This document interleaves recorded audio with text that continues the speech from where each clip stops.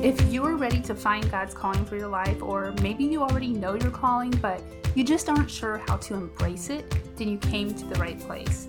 Hi, I'm Shauna Parker. I'm a Christian motivational speaker, coach trainer, and coach for Christian women. My joy comes from helping Christians just like you discover your own unique calling through 5 core components: your spiritual gifts, your love language, passion-driven pursuits, aspirational goals, and heartfelt concerns. Get ready to take notes and embrace the change because, friend, it's time to get serious about God's calling on your life. Has the thought, who would want to hear my story, ever crossed your mind? Or maybe if you're like me, you've had thoughts like, who would believe me? Or my story simply doesn't matter. These are all thoughts that I have struggled with for many years. Although I felt led to share what I experienced, I felt as if no one would believe me. And other times I felt like my story simply didn't matter and no one cared. But the heaviness in my heart would not go away. The heaviness to share what I experienced and how God ultimately saved me and gave me another chance. A chance to truly live for Him.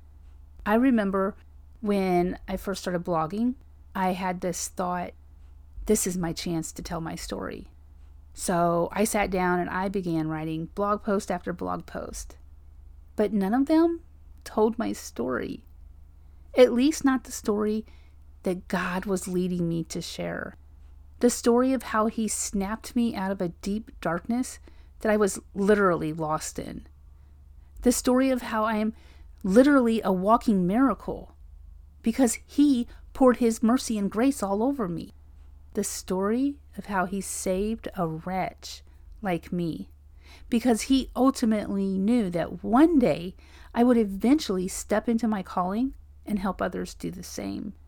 Mark 5:19 says, "And He did not permit him, but He said to him, 'Go home to your friends and tell them how much the Lord has done for you and how He's had mercy on you.'" What has God done for you? How has He had mercy on you? What is the one thing that you walked through that has been harder than anything else you ever experienced?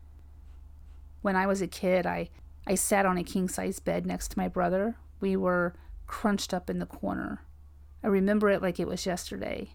As we sat there, we watched a man hold a knife to my mom's throat, threatening to kill her if we dare cry. There are literally stories after stories from my childhood, like the time my mom tied her boyfriend to the bed because he had just beaten her nearly to death. And then she nailed the front door shut and poured gasoline all over the porch and held a match in her hand while she called the police.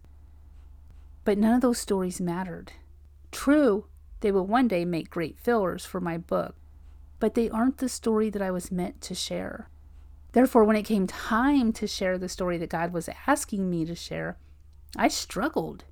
Looking back, I now know that I struggled sharing that story because of shame and guilt and even selfishness.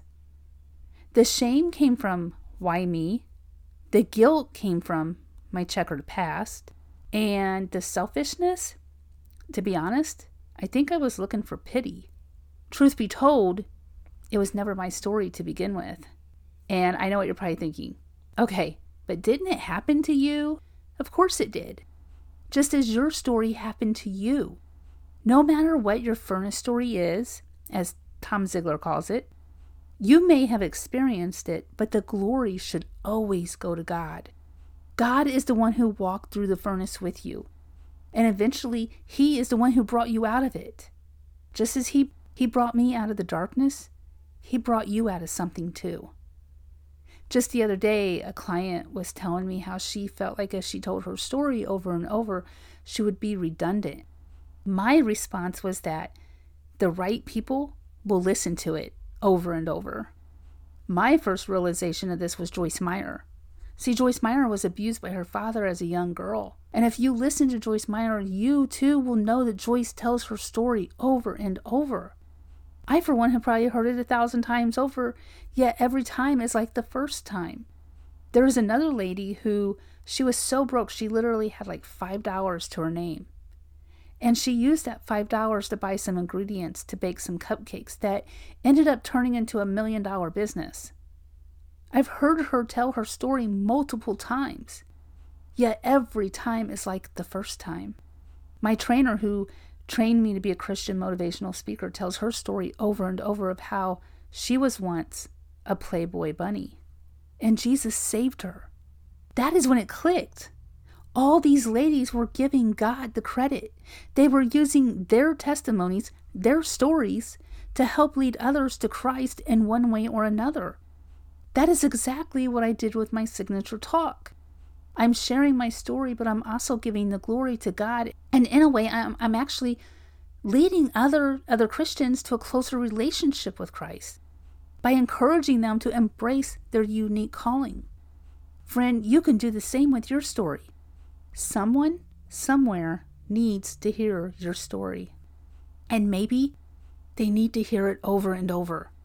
But what they really need is to see how God played a part in your story so that they can see the role He is playing in their story. Sharing your story is hard work. It's not easy work, but it might be the most important thing you'll ever do. As always, I will leave you with something to think about. What if your furnace story becomes a bottle of water to someone else's survival pack?